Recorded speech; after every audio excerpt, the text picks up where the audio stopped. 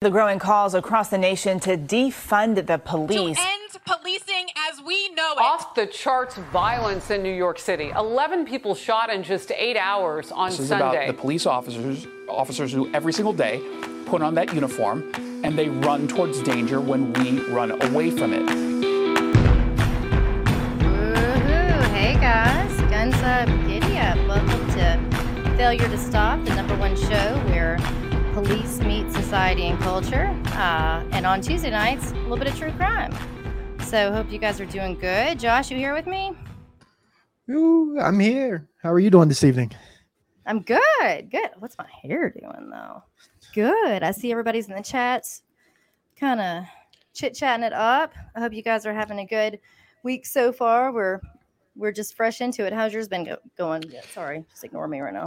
It's been an amazing. It's not nearly been as cool or crazy as our boss's Eric's week earlier. Oh this yeah. week, yesterday he became a father again for like the 90th time. Yeah, I thought it was like 87, but it's close. They got a school bus instead of a minivan now. But yeah, she gave birth and healthy little girl, Birdie Virginia Tansy. Yeah, absolutely. So congratulations to them. She's beautiful. Hey everybody, hey Falk and Davey and Abby. If you guys are just listening, we do always have people in the chats, and that's a lot of fun. We like to engage and chit chat with them where we can. But tonight we have a super cool guest. So we've got Matt Klein, who we will talk all about it and send you his links and talk about everything he's done. But I'm really pumped about this. We've been in a little bit of communication this week, and I think you guys are in for a treat with him for sure. So if you guys have been listening lately on the Tuesday night crime show, we usually like to go back to like the decade or the specific year that the crime that we are covering took place and do a little pop culture references. But this one is actually we're going to talk to Matt about his history and his work history, and it's going to span a number of years and highlight a few different types of cases.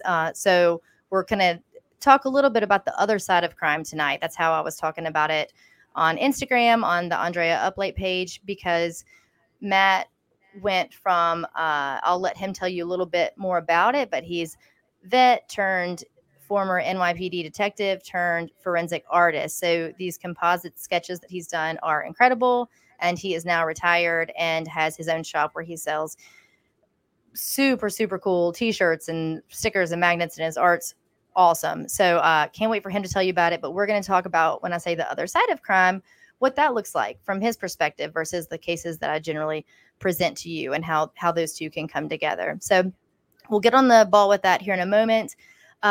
There's not really a lot of updates in the cases that we've covered.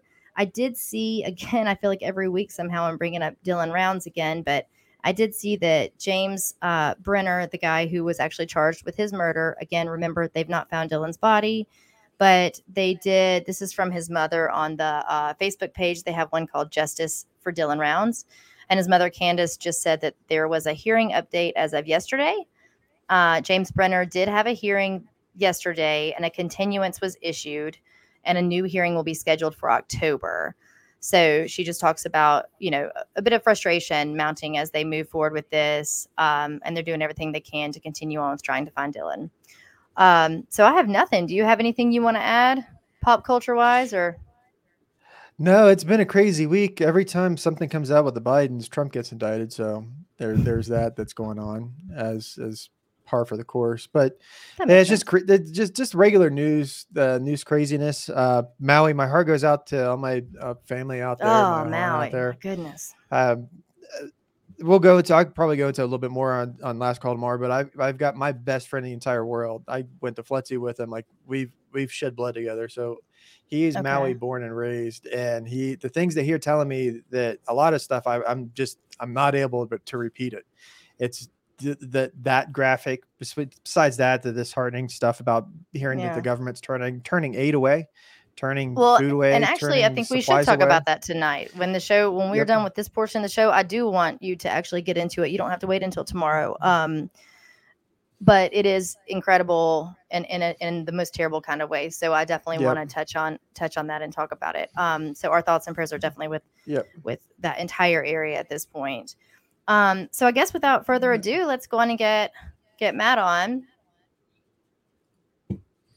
Hey, what's going on? Hey, Matt, welcome to the show. Thanks so much for having me. Yeah, absolutely. So you guys, if you want to find Matt, and we will talk about it multiple times throughout tonight, but if you want to find him on Instagram, he's actually under the handle Matt Render. I always say it like that. MATTRENDAR. And so that's his handle on Instagram. You can find him there, and a link to his shop, which again we'll be chit-chatting about. So it looks like people in the chats are already starting to ask questions about you and have questions for me to ask you. So let's get on started. Why don't you go on by telling me a little bit about your career, just kind of how you got started early on, kind of your background, and then we'll lead up to what we'll be talking about tonight. All right. So, real base with me, just going way back. I grew up art family. My dad was an animator, Walt Disney artist. So I always had that artistic DNA in me somewhere, but I never thought it was ever going to be a profession or a job. I saw my dad, it was always feast and famine in the art world, the starving artist. So 9/11 happens. I joined the military. My grandfather was a World War II veteran, fought in the Philippines and Okinawa and stuff as a pilot. And so I remember him telling me, Pearl Harbor, and they signed up. So at that time in my life, I wasn't really doing anything. And 9/11 was kind of a Pearl Harbor to me. And most signed up. Went in the Army, served in the 3rd Infantry Division down in Georgia, did 2 tours in Iraq. In between my tours, the NYPD actually sent recruiters down to Georgia and gave out the NYPD test. And one of my friends, thank God I listened to him, was wow. Yeah, really, like in Georgia. So I'm like, yeah, he's like, they're giving out the test at the officers club. And I was like, yeah, whatever. I'll take it when I get out. I was like, no, we need to go now. So we went. Well, I'm sorry to interrupt. Did they just want like infantry guys or like your battalion, like that type of guy, or why Georgia? So I was I guess they were going to all the bases. So they came to Fort Stewart, and they just gave out the test. They went to the officers club, and it was a big room, maybe like 200 people, and they had all desks, and then a bunch of NYPD polo wearing guys came up. Hey, we're from recruiting, we're looking for military guys. I've been recruited already. Yeah, they're like, you're gonna take a police test. We'll give you 5 points because you guys are all military. When you get those score results back, you go to your CO, you get him to sign a deferment letter, and then the day you ETS, you get out of the military, you just give us a call and we'll start your investigation. So I was like, all right. So I took the test, I got it. I got my CO to sign it. My CO was like, you want to be a cop? I'm like, yeah. I'm like, we'll see. I'll leave the options open. So I went to Iraq, my second tour, came out, and I ETS in April of 2006. Literally, I-95 driving up from Georgia back to New York. I called. Got an investigator. I started the investigation process in 3 days later, and I was in the academy in 3 months. So in July of 2006, I went right into the police academy, didn't even skip a beat, which is awesome because, very fortunate. I know a lot of people that got out and had to wait like a year or 2 to get in, but I went in right away. I was in. Oh, wow. Okay. So you get in, and how did you move up through the ranks like that once you got on with NYPD? So I became a police officer. What happens is you get like a wish list where you want to work the different boroughs. You have Manhattan, Queens, Brooklyn. So I picked boroughs that were closer to where I lived and stuff. And then there's 3 big departments in the NYPD. You have patrol, which is all the 911 calls. Then you have transit, which is all the transit systems. And then you have housing, which are like all the public housing. They have cops that are dedicated to that. So I wanted patrol, and then I put in for transit. So I ended up getting Queens. So I was a cop in Far Rockaway, the 101 precinct. And I worked there for 8 years. So, the great thing is the NYPD has so many different units. So I was just a regular beat officer. I did midnights, and I ended up doing like conditions, which would handle like street narcotics. They would do whatever the conditions were going on. So I was kind of like early on, I didn't know what I wanted to do. Maybe emergency service, maybe something else, like the SWAT, NYPD SWAT. But in 2011, a door opened, which was really cool. I was one of my friends who I was in Iraq with became a cop. He called me up one day and he's like, yo, you want to do an interview with Tom Brokaw on the Intrepid for American Movie Classics? I was like, yeah, absolutely, sign me up. So I go there. Tom Brokaw. Really cool, great gentleman, had a great time. We did the interview, but when I was there was a lot of like higher up NYPD higher ups, and one guy approached me and he's like, I heard you could draw really good. He's like, your friend's talking you up over there. I was like, all right. I'm like, yeah, I could draw. Because throughout my high school and military and up until now, even though I never thought it was a career path, I still drew for fun. Okay. So he's like, I'm actually friends with the senior sketch artist over at police headquarters. I'm like, sketch artist? He's like, yeah, there's 3 guys that sit in a room and do all the forensic sketches and stuff. I'm like, get out of here. He's like, here's his number. I'll call him ahead. You give him a call. So I went in there. They're like, yeah, come on down. I came in on my day off. And the guy's like, this could be a day of work. I'm like, no. I need to see what this is. I need to come here, right away. So I went there. I showed him my little portfolio, which wasn't great, because I never went to college for it. A lot of that stuff, the higher education would have prepared me for like with a better portfolio. So he's like, all right, your stuff's okay. You have to take the test. I'm like, all right. So he scheduled me. I came in and I took the test, and the test was like legit. There's a 4-part feat. You have to draw like a picture of a person. You have to draw a person blind. You have to draw a person using different pieces of photos to put together somebody. Various things. You have to interview somebody. Okay, so that's what I was going to ask you. Yeah, I don't want to interrupt, but that's something that I had not even considered yet, the interview process for that type of a job. So, I mean, so you have what would equate to kind of a real life circumstance where someone's describing people. Okay. Yep. So I'll break it down to test it. So it was pretty interesting. That's the thing too, is like, there's a lot of jobs in the world. You can kind of like, do your used car salesman pitch and try to get it. Like that is like, you need to be firing on all cylinders, because you have to draw like in a speedy amount of time, like 2 hours, whatever. Like you can't be sitting there working on a Van Gogh for 20 hours with a victim of someone that's been horribly raped.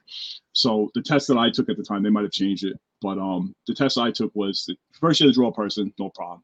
Even that, I was sweating, because like if they drew you a photo and it doesn't look like the person, you're done.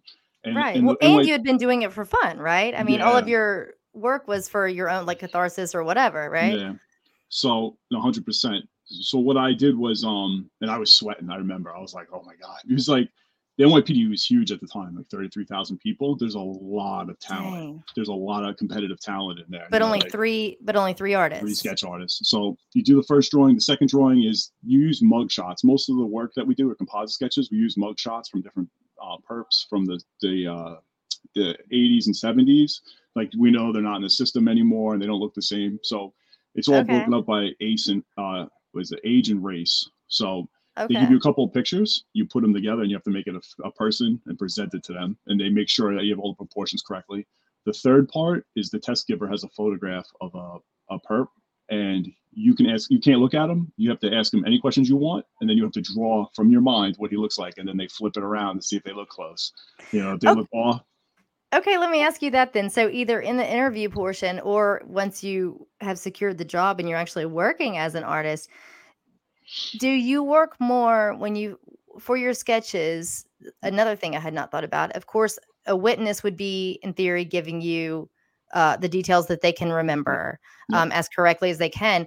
But how much do you find of your job is you asking the right questions versus their recollection? It's 50-50. It's cooperative. But that's a part of so like during the interview process, they're making sure you have those personal skills. You can have a rapport with the person, because if you're like a wacko weirdo or like very introverted, and a person that's a victim of a horrible crime is not going to open up to you. And if they don't open up to you, they might miss a crucial detail, like a guy has a scar or he was doing this or that, or they might not want to give you the information. Maybe you're like re-victimizing them just by the way you talk to them. So like the interview process is like very important. There's some really good artists that wouldn't be able, in my opinion, wouldn't be able to, branch to the other side. That's where the whole detective skills come from. Exactly. So how much do you find that before we get into like more specific incidences that you had and sketches that you drew, just generally speaking, how often is it that a witness, a victim will come back later, let's say 48 hours later, 72 hours later, and say, "Oh, I forgot. Actually, there was a dangly earring in the left ear," or "Oh, I forgot that his right eyebrow was shaved," or whatever. Do they come back to you with details later? No, honestly not, because we were kind of like the final step. Like once everything's exhausted, it came to us. And also too, I mean, there's been a couple people. It's not our business to determine if they're lying or they really didn't see the person. We just we can give them kind of like an idea to the case detective what we think. But my job is draw what they say.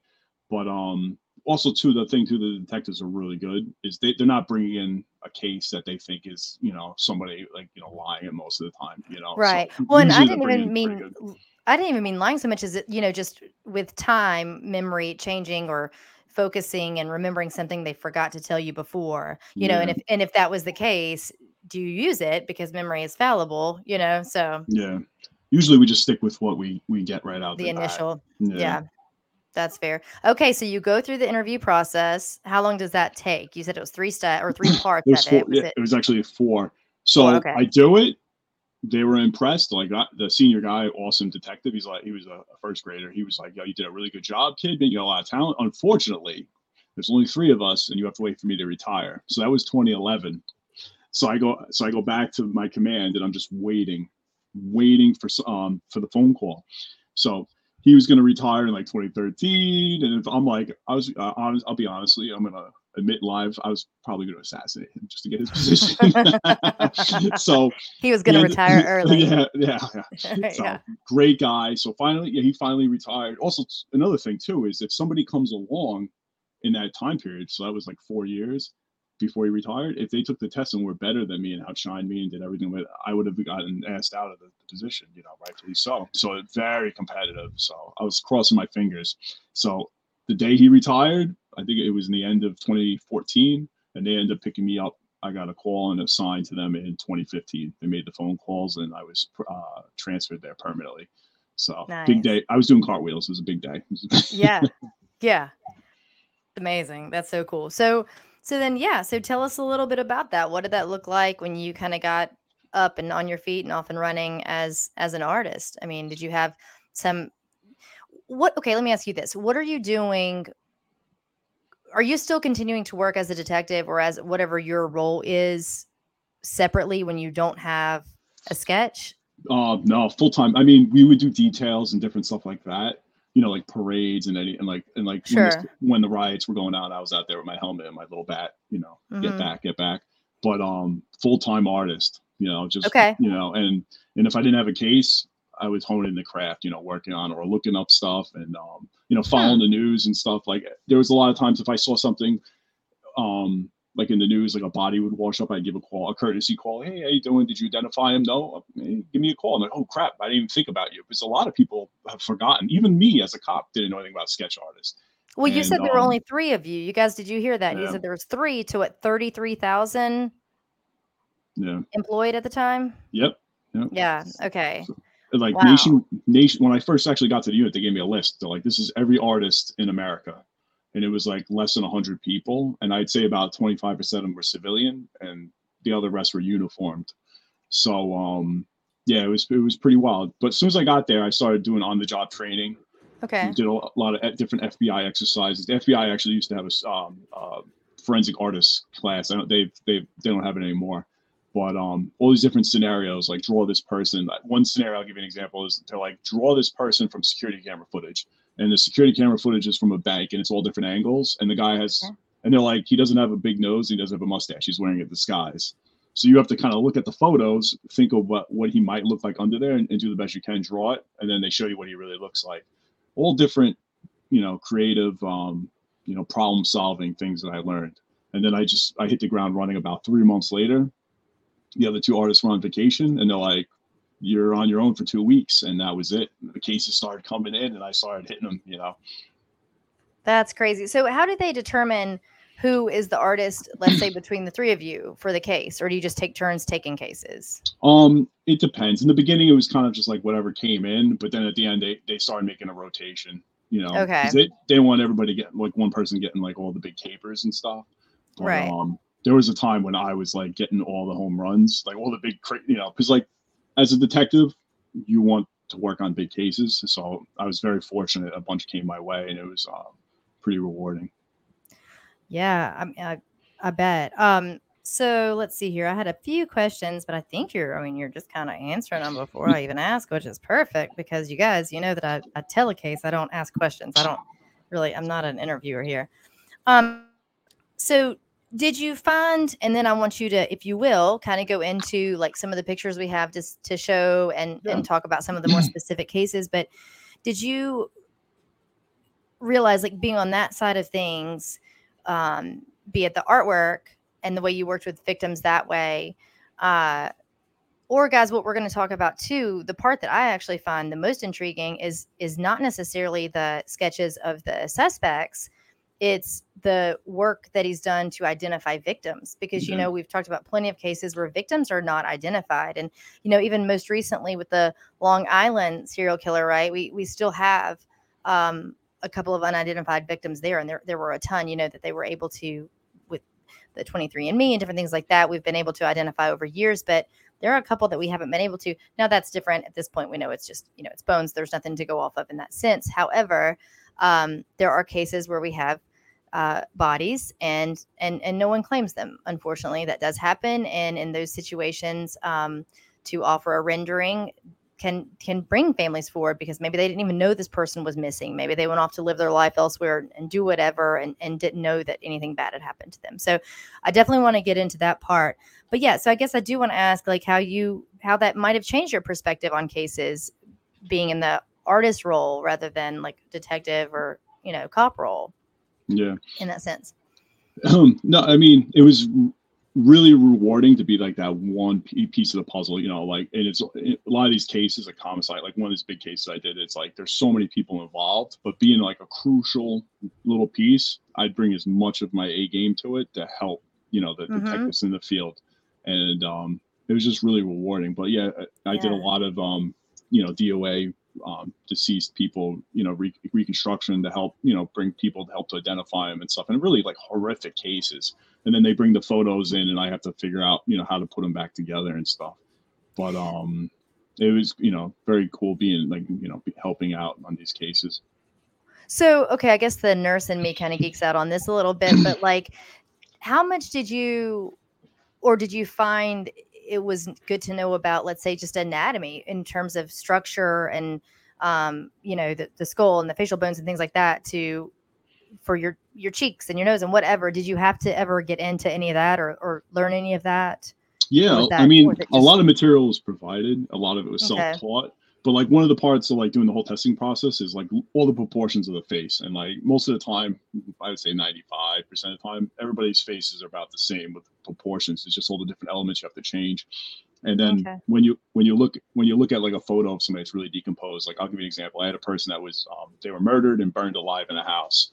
And putting back together is you just look for all the little pieces and all the little clues, and you look at the different angles and slowly just imagine what the person is and just work it over and over again as a drawing and put them back together. And you just come out, you do the best you can. Sometimes it's a shot in the dark, but you have to take it. That's incredible. Now, do we have a picture? Is that one of the pictures you sent or no? No, do we have that sketch? Okay. No. Yeah.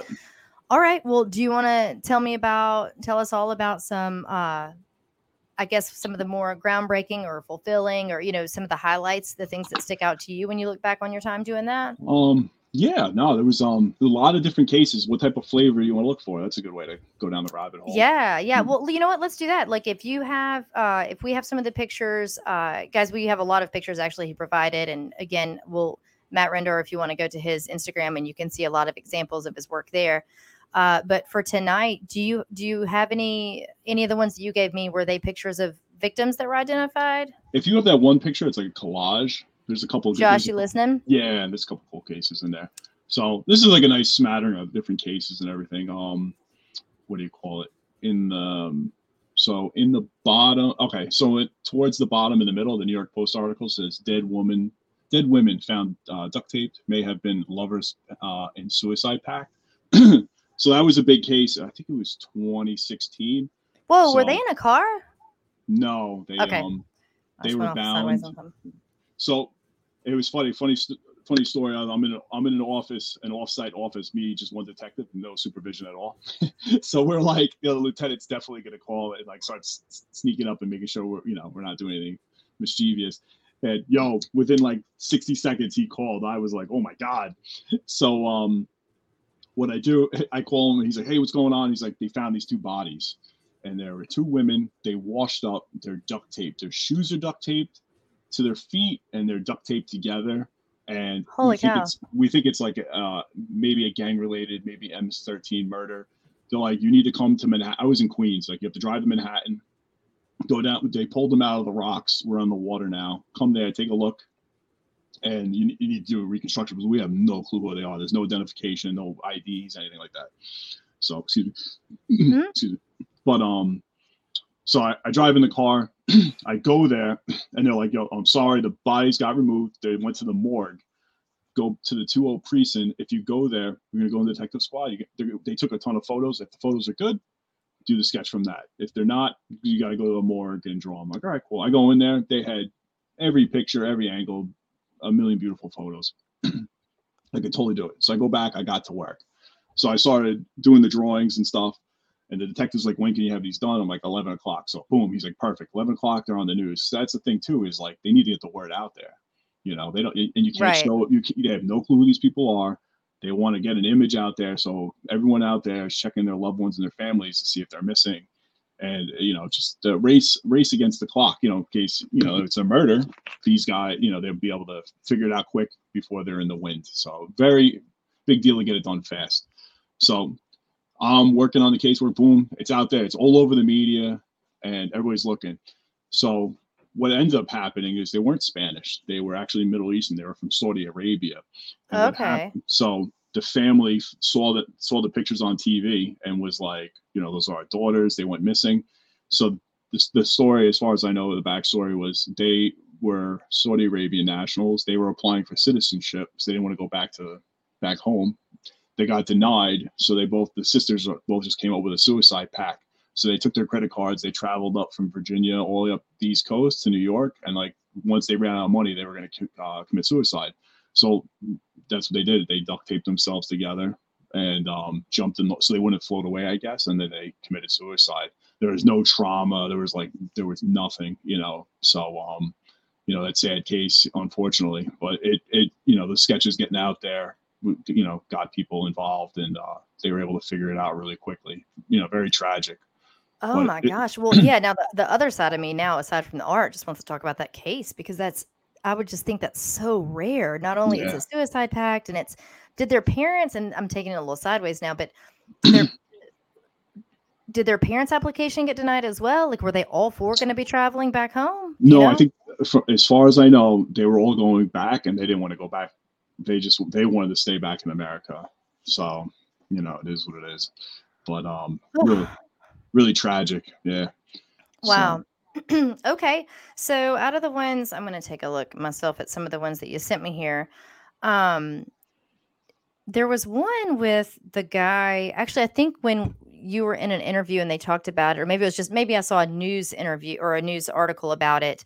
But the man who maybe it was like a 2-year-old, like the man was the sketch. And it was his son. Maybe was he Turkish or he fled to Turkey? Yeah. So yeah, that was a horrible one. So like that. See, like sometimes I do sketches and they get pulled real quick. Like that one was out for like very quickly, and then the mom came forward and they shut it down. But yeah, that was you know, like I'm in my office just hanging out and the phone rings. It was kind of like being a firefighter, just waiting for the next emergency. Okay. And so they called up and they're like, an infant just washed up, like. So they send me the pictures, you know, no trauma or anything like that. And they're like, we need to get this picture out there immediately. So I do the drawing and everything like that. So the drawing gets out there. The mom sees it. So the as far as I remember and recall from it, the mother, she was really, the boyfriend was, you know, a POS and took the child for the weekend. And then threw the baby in the river, and then a passerby saw the baby pop up. So they figured out exactly who it was and everything. And he was actually jumped on a plane and flew to Thailand. So they figured it out, and they were waiting there for him in Thailand, and they extradited him back. So, but it's really tragic. I was actually researching it like a couple months ago, looking up to see if he ever got arrested. They only charged him with disposing of a human. Really? So he wasn't charged with the murder. No, so they found security camera footage of him with a book bag walking to the water's edge. So they think that the baby died some way in his apartment, you know, somewhere off scene, and then he brought the baby in there. But but as far as I know, he hadn't been charged with the homicide of it yet. really, really tragic case. Unfortunately, I did a lot of baby cases. It's really, just really bad. So that's what I was going to say. So your sketch was of the baby, right? To identify the Yeah, baby. mhm, That's what I thought. yeah. Okay. To make it, Okay. you know, applicable for putting on TV. Yeah. Yeah. Yeah. Yeah. You know, and that's another side, guys, who's listening. Like we, I think when we see a sketch, often, like I said earlier, we attribute it to, or we often liken it to it being the suspect. Often, you know, that's where our head goes. Like we were touching on a minute ago, it's to identify victims a lot of times. But then to Matt's point just now, sometimes it's not just because to identify, but it's because we need to identify them, but we can't show what's really there. So Yeah. to make it nice and pretty it up for public consumption, if you will, so that they can be identified. There's so many facets to this work. You know, it's not just drawing a picture. Let me ask you this, though. Did you ever see the famous case down in, I think it was Alabama, when they saw a leprechaun? Did you see that sketch? No. I think I might have. There's some bad ones out there. Like, it's good. It's real good. Josh, maybe while we're talking, you can pull up the news story from when they saw the leprechaun. I just didn't know if you were influenced by that work or not. You know, no. so I just want to get that out there. It's awesome. All right. So yeah, there it is. That's awesome. There's a lot of funny ones. There's that one that's really wacky that was done by a kid, and it looks just like the bad guy, even though it's only like 7 lines. It's pretty I haven't seen that. Yeah, I've not seen that. That's amazing. All right. Would you say that there's a case that, you know, and maybe you've already touched on it, but that fulfilled you in a different kind of way, or that maybe surprised you by how much it touched you differently than others? I mean, they all kind of had the same weight. The one thing that was nice, it was like, as right before I was retiring, I had a case I worked on, I think like 2 years it took to come to fruition. But and I talked about it on several other shows, but it's just really cool. It was the cold case from the homicide from 1976. Okay. So do we have this one real quick? I think it's let me look it up. Yeah, to see what you texted me. Yeah. Maybe. Yeah, New York City man pleads guilty to 1976 cold case, killing a World War I veteran. If you look that up, you'll find like a ton of stuff on it. They're actually going to probably do they're probably going to do a documentary on it. It's like it's a pretty wild case. So, but so I'll give you my part in the case. It's got a lot of different things. I believe in 2019 the ball started rolling on this case. A woman, she goes to a therapist and she's like, oh my God, I'm on the couch. She has a recollection of her ex her ex stepdad came home and went back in 1976, and he's like, you need to help me do that, get rid of this stuff. And she gets up, she was young at the time or whatever, she gets up and it's 2 blasted garbage bags with body parts in it, and he's like, help me bury it in the backyard. So she helps dig, and they bury it in the backyard. So the therapist is like, you got to tell the cops. So she goes out, she calls up the local police squad, gets a guy on the phone, awesome detective guy I worked with and went to homicide school with, aces. Like everybody along this path of this case is like firing on all cylinders. So he gets the case and he's like, how did you know there was like a body in there? And she's like, oh, a bone punctured through the plastic bag and stabbed me in the leg. Like, oh. So they find out. How old was she at the time? I'm sorry, it doesn't matter, but I don't. But she was a child. I don't remember. Yeah, she was young. And she's like, my stepdad at the time was a scumbag. So they find the house, new owners. They're like, hey, there's a possibility there might be something back there. They get the warrant. They do it. The family's very cooperative. They go back there with a cadaver dog. Dog sits. There's a body back there. So supposedly there was 2 bags. One bag had like most of the body in it, and like another bag had like the head in it. The one small bag was supposedly in the left corner, and they see there's a shed there. So they dig the whole backyard up. So the bag in the corner was gone. It must have got removed when they were building a shed, whatever. Somebody took this guy's bag and just, threw it out. But they find the torso in the center, that picture you just saw. So they get the torso, they get the bones. They do a DNA test, and through familiar DNA, they find 5 relatives that are scattered throughout the country. Okay. And the relatives are all like, oh, our uncle, he was kind of like a kind of a crazy guy, and kept to himself. He's a little on the spectrum. He'd wander around, He's like, he went missing in 1976. So they're like, oh, it's possibly him. So they call me up and they're like, we have and all the relatives at the time, right, in modern time, like I think I did the case in 20, were in their 70s and 80s. So approximately, so they find, and he was in his 80s when he got murdered. So the first part is the detectives are like, can you take these photos of the relatives, these 5 photos, and can you take the DNA report and the missing report and put it together and make a face? And I'm like, absolutely. Like, I have no clue, like, so what I do, I'm like, but like, you're right on that. I take it like I never say no to anybody. Like, I'm doing everything I can, but you break it down to manageable chunks and you begin, the process of problem solving the whole thing. So I look at the family members. They all have the same kind of eyebrows, nose, cheeks. So I do that. I look at the missing report. He was very thin. I forget how much he weighed. So he's very gaunt. Like he had his hair a certain way, he had glasses, this and that. I started looking at researching glasses from the 70s. All these pieces I throw together. And then I did, on top of that, I did a ton of other, maybe he had a beard that day. Maybe he had this, maybe that, a haircut. Maybe he had it shaved, maybe, like all different types of stuff. Okay. So I did I did about 30 drawings.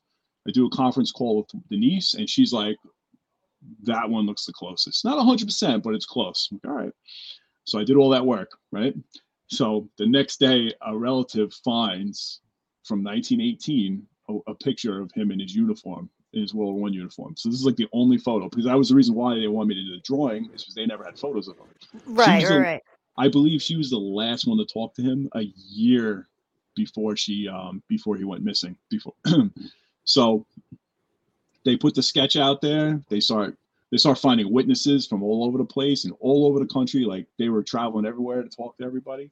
And they ended up finding out that he used to carry lots of money around in his pocket, sometimes like $2,000. And this is in the mid 70s. It's a lot of money. Yeah.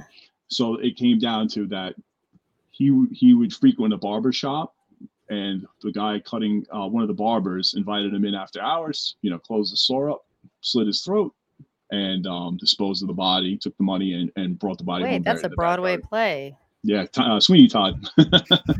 I said that in another show, and nobody knew the reference. I couldn't place it. I couldn't remember the name, but I was like, hold up, there's another murderous barber. Yeah. Holy cow. Okay, so we're so guys, if you're just listening, we will put all of these back up on Instagram, so you'll be able to see them. Again, they're on Matt's Instagram, on Matt Render. But we have it up here on the screen, the rendering versus the real photo of the gentleman here. And he's zooming in a little bit. Oh my gosh, these ears. I'm looking at the grin. That's incredible, Matt. Yeah. So yeah, that's well, it's like you drew that, like the picture is of him much younger than the rendering you made. Of course, you made it for when he went missing. Yeah. But it's the same face. It's like his old young face. That's incredible. Yeah. Wow. It's also really tragic too. Like the more sad. Oh, well, he had a whole life. Sure. He had a whole life. And I'm like drawing him. I know. But really, it is incredible because it made. I mean, gosh. So yeah, so they arrested the guy. The bad guy was like in his 70s, I think 75. They brought him in. He was fighting it, and we were ready to go to court. It was a big thing. I went in, prepped for the testimony with the DA's office, and at the last second, he pled guilty. He's like, I don't want this crap in the media. I don't want my family to see it. I'm just going to go to jail. And he's in prison. So that was literally as I walked out the door in my career. So I was very happy to have that little success. And everybody involved with that case was high fives everywhere. Really good. So many cold cases, just nothing happens, and they're trying, they rotate through them, but very rarely do a lot of them, see the light. And that one, justice for that poor gentleman that was murdered, a bunch of years ago. Wow. I mean, that's incredible. You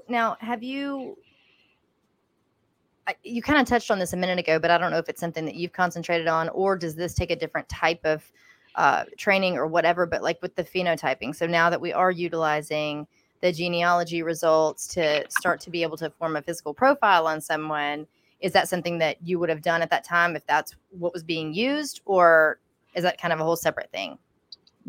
Did I use the DNA report to do it? Is that what you're saying? Or? Yeah, not necessarily his, but just in general. Was that, I don't know if that was going on as much as it is now when you were still doing it. Like, I can't remember when you retired. When did you retire? December 31st. Oh, just recently. Yeah, okay. hot off the press. Hot off the press. Well, welcome to retirement. No, thank you so much. Yeah, no, it was the DNA report was offered to me in the very early stages of the case, and I used it. You know, I looked down the list, but it only tells you so much. That's what I was going to say. Not necessarily just for that case in particular, but did you find that was something that you did utilize? Yeah, it was probably an equal part. You know. Okay. The family members. It was funny though, because like the family. So I had 5 photographs of the family members, and they all looked the same. You know, so like instantly that's a clue, right. You know, like that they're all related. You know, they would have. You know, he had a prominent nose, his way his eyebrows were.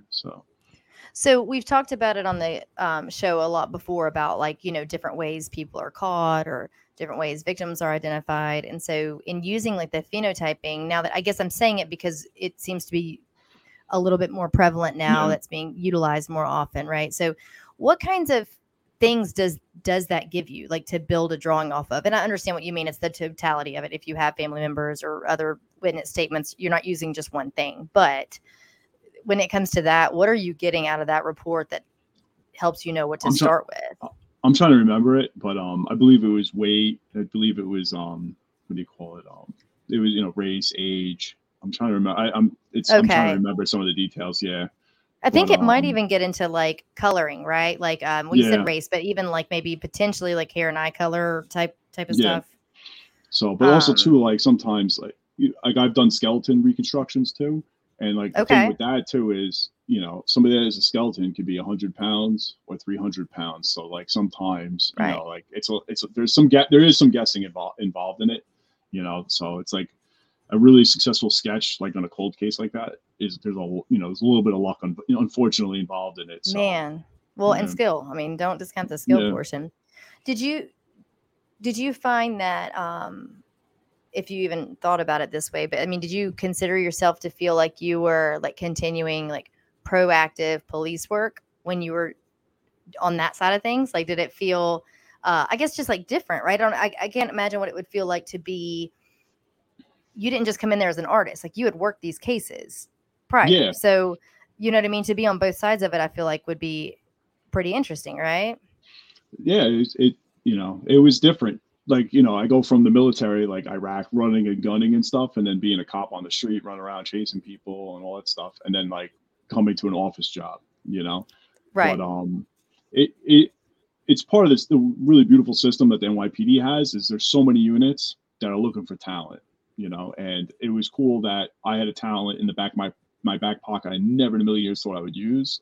They saw it, you know, I tried out, I was squared away, and I was fortunate to get picked up, and then I was able to take that talent and plug it in and utilize it to help empower the department and help the detective bureau, you know. And, that's incredible. Really rewarding, you know. But also too, like as a cop on the street, I would have never in a million years had my fingers in any of these cases, you know. And now I was being actively involved, you know, being the guy that they call. So very fortunate, very rewarding.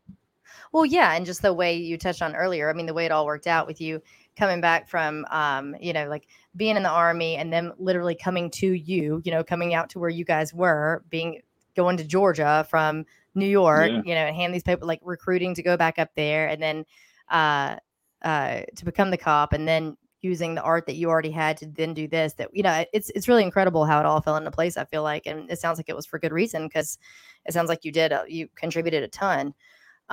What's this one here that you sent? I'm getting texts that say leprechaun say woo. That was great. I encourage everyone to go back and listen to that news article if you have not yet before. Okay, I'll let Josh put it up. I'm just going to show it on here so that you can start to talk about it, so you'll know who I'm talking about. Yeah. So that was a cool case, and another one. This one or the other one? There's Josh, go to the one right after that, I believe. Oh, okay, that one. So that was great, because I was I was like brand new in the unit. I think I was there for like a year. So oh, really? Yeah. So I was really, and that he's a bad dude, that the perp. But what had happened was it was like, and that was like a feather in the department's hat, which was nice. It was a rash of just random slashings going on in New York City. I'm trying to remember the number. It was probably in the 30s. Just Oh wow. random people walking the street, people walking up and slashing their faces. You know, like every Oh walk of life, gosh. young, old, elderly, it didn't matter. Like people were just getting slashed. So, and it's so hard to combat just random strangers, as well, you know. Okay, right. So that case was, I get a call.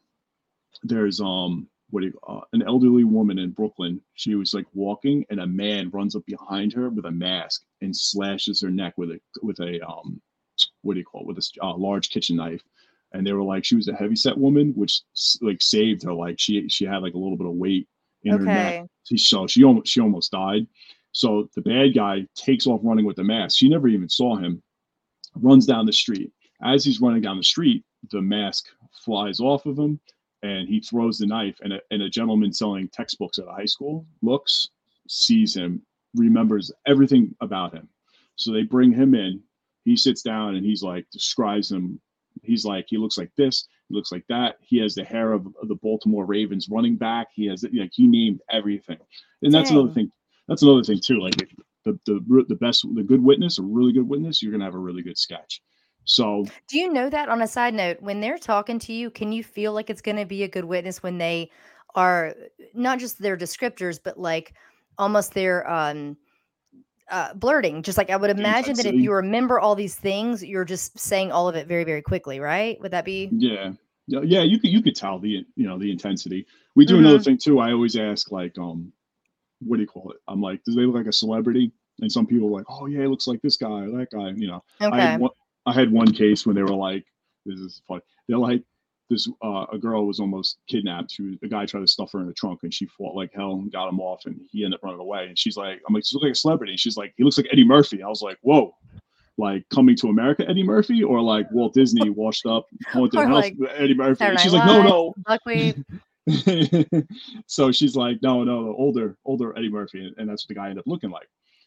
So going back to that case, I do the Uh-huh. sketch. And they put it out there and everything like that, and they figured exactly who it was, and then they lined it up. And I get a phone call. They're like, "Yo, the chief's upstairs. He's doing cartwheels. He wants you Yeah, to come zoom up." in on that Yeah. if you can, Josh. I want So, everybody to see it. so I'm not able to zoom in.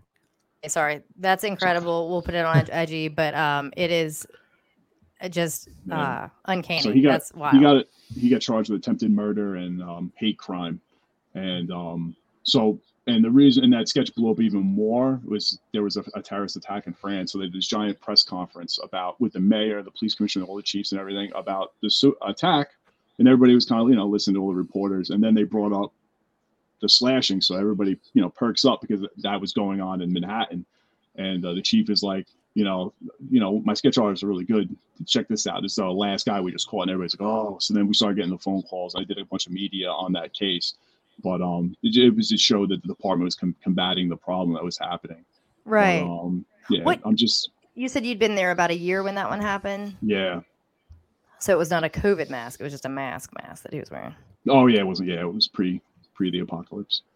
What did that look like in your world? Did you, I mean, that's another thing too. I mean, yeah. So we did have a couple masks cases come through, and we did the best we could, yeah. There was a couple I did, and like I just tried to, you just work with the victim. It's really hard because like the major features I use is like eyes, nose, lips, shape of the face, and most of that's covered. We had a couple bad guys that did stuff, and their masks were down around their chin, so we just pushed them together. But I had one case where I did a mask, and all you could see was the eyes, the haircut, and the woman was like, "That's him, that's him." So like hopefully it helped out, but you just you do the best you can. I'm still seeing around town the chin hammocks. I'm not sure. I don't. No one's explained that one to me, but it's interesting nonetheless. Wow, that's super cool. So now you're into retirement, and you said you got some travels and things coming up, like living the dream, doing the thing. Yeah. What's up? Why don't you tell us a little bit about your shop on Etsy and what we can find there? So I would say back in 2018, I had a couple of friends that were like, Instagram's a really good platform. You should put your artwork there, because I always did my side artwork. I always did like a pop, sci-fi. I do like military law enforcement art, and it was another outlet for me.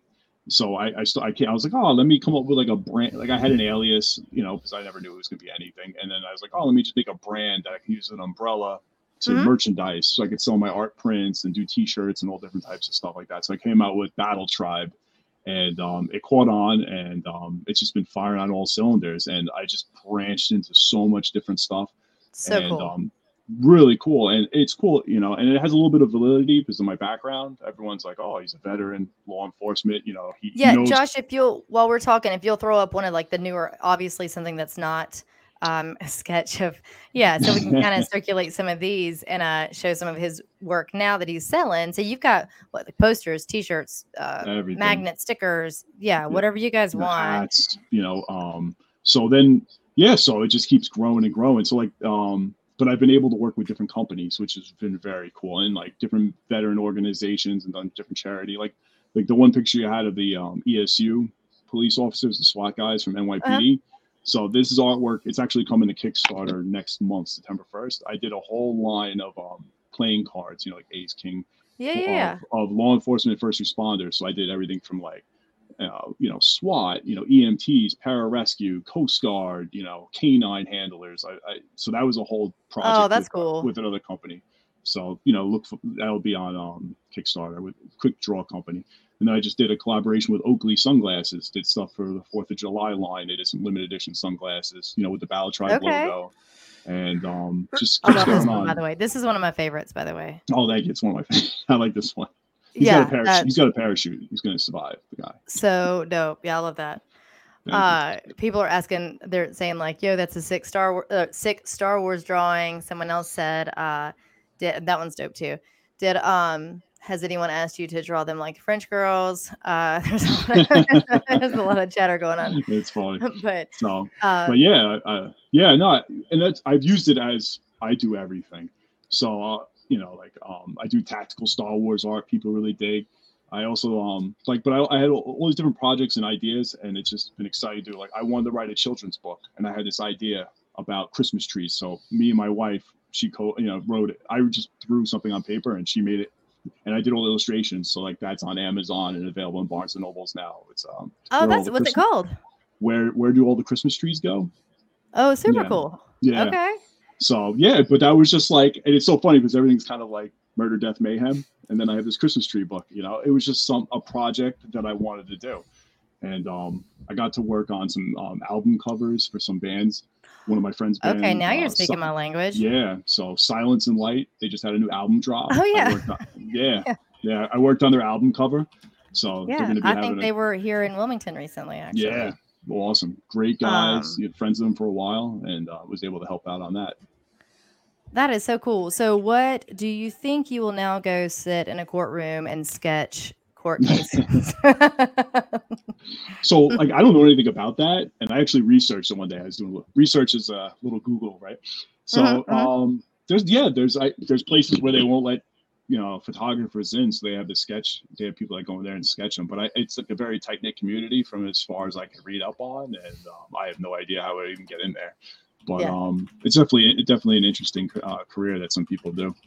Yeah. It's different. So you guys, this is, again, it's Matt Render. That's how you're going to find him, at least it's Matt Klein, but Matt Render on Instagram. And if you go to Etsy, which I encourage you to do so, Battle Tribe is his company, and we'll put the links up to all of that stuff. Again, get your T-shirts and your whatever. I think pretty much anything, right? Like whatever you want. Sure, commission pieces. Do you do commission pieces as well? Not as much now because it's just different. I'm just swamped. But reach out and we can always talk. Yeah, for sure. Well, man, is there anything we didn't cover that you would like to cover? No, it's pretty much it. Just be on the lookout. There's some really cool stuff coming out. I have like all these different projects.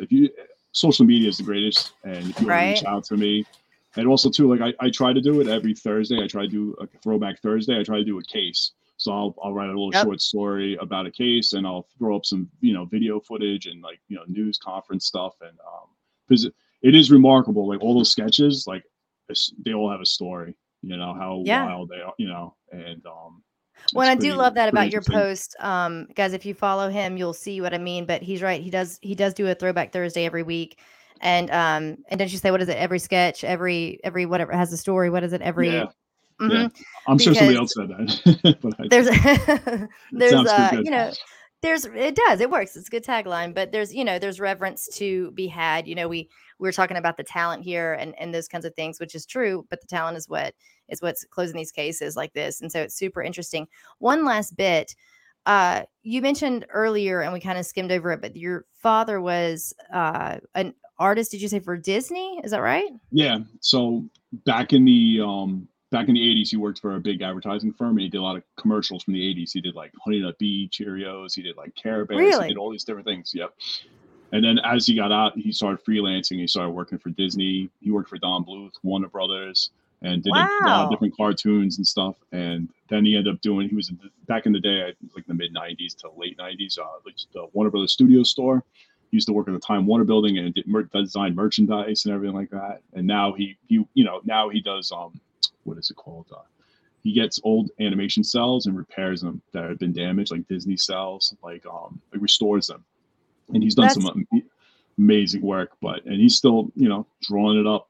cranking it out, huh? I So grew when up you were a with that. kid, that's what I was gonna say. So when you were a kid, you're sitting around where it sounds like a kid's dream. Like your dad's drawing this fun stuff that Yeah, when it you're was little, pretty wild yeah, that's seeing it super. all. So I imagine he's super proud of you and Yeah, how you've taken the art, right? Yeah, yep. He's that's like, man, incredible. you went the roundabout way to become an artist, but you made it. But Like, but you got there yeah, nonetheless. yeah, that's it. Well, that's awesome, Matt. I really, really appreciate you hopping on here with us. And like I said, we'll put everything on Andrea Up Late on Instagram to link back to you. Again, guys, go follow him, Matt Render, MattrEndar on Instagram. And Thank you so much for I'll having me. let you go on and close out, and then we'll kind of close up shop here. But yeah, thanks so much. Thank you so much, guys, for having me. It's a complete pleasure. Absolutely. Talk to you soon. All right, Josh, what do you think about that? I get to Google all kinds of new stuff today. He's a very talented artist. Just looking Yeah. at some of the stuff, and then the last one that he was talking about, the guy, you had the picture up there, the how close Oh my, the and he said he was new the then. I mean, he wasn't a new artist, but he was a new composite artist, right? And the pressure that must be had on your shoulders to do it like that is incredible. It is I can only incredible. I think it's probably that would probably be an interesting one to talk about, like the PTSD that would come with that, because it's different than like a dispatcher's even view, because the dispatcher, you're going to hear things and you don't get a conclusion, but as the artist, you're going to maybe see things and you might not be able to get the same conclusions, as you might get the Right. same wrap up that you'll get. And I just think that the So more we talk about things like this, and like, so with Com Center on Thursday night, looking at it from the dispatcher perspective, and then the cases that we talk about here, and then bringing in the idea of the sketch artist as well, I think it really shines light on the fact that there are so many pieces of the puzzle when it comes to interacting with human beings, and how many different people are seeing different effects from the bad things that can happen in this world, and it's not just the cops, it's not just the dispatchers, it's not just the artists and the people at the hospital, and it's just so many people's lives are touched outside of the people who were victims or their families, and it's very interesting. And like you said, to that piece, like with Matt specifically just then, the idea of staring, it's different when it's a suspect and you're going off a witness statement, but when you're staring at a lot of us have seen dead babies, dead people, but to have to stare at it for hours on end at pictures and get certain angles to be able to recreate this drawing, is something that I think a lot of people don't think about, because you wouldn't consider that portion of it. yep. Wow. Like you So were saying yeah, too, just not only being able to draw, but being able to talk with people, because it's another that's another I thought that was a skill great set point he made. Mm-hmm. that there are a lot of people that can draw exceptionally well, and they're able to recreate, but just the ability to talk with someone and have that same Right. compassion to know exactly what information you need to get out of them to recreate what they need to, and all at the same time, you're Exhibit the obviously you're urgency working off that's of this. needed. There's something, there's an exigent circumstance, there's some reason why we were trying to get this information out. Right. It's one of those, I I can't put myself in that position. I like dispatch. I couldn't put myself in some of those positions.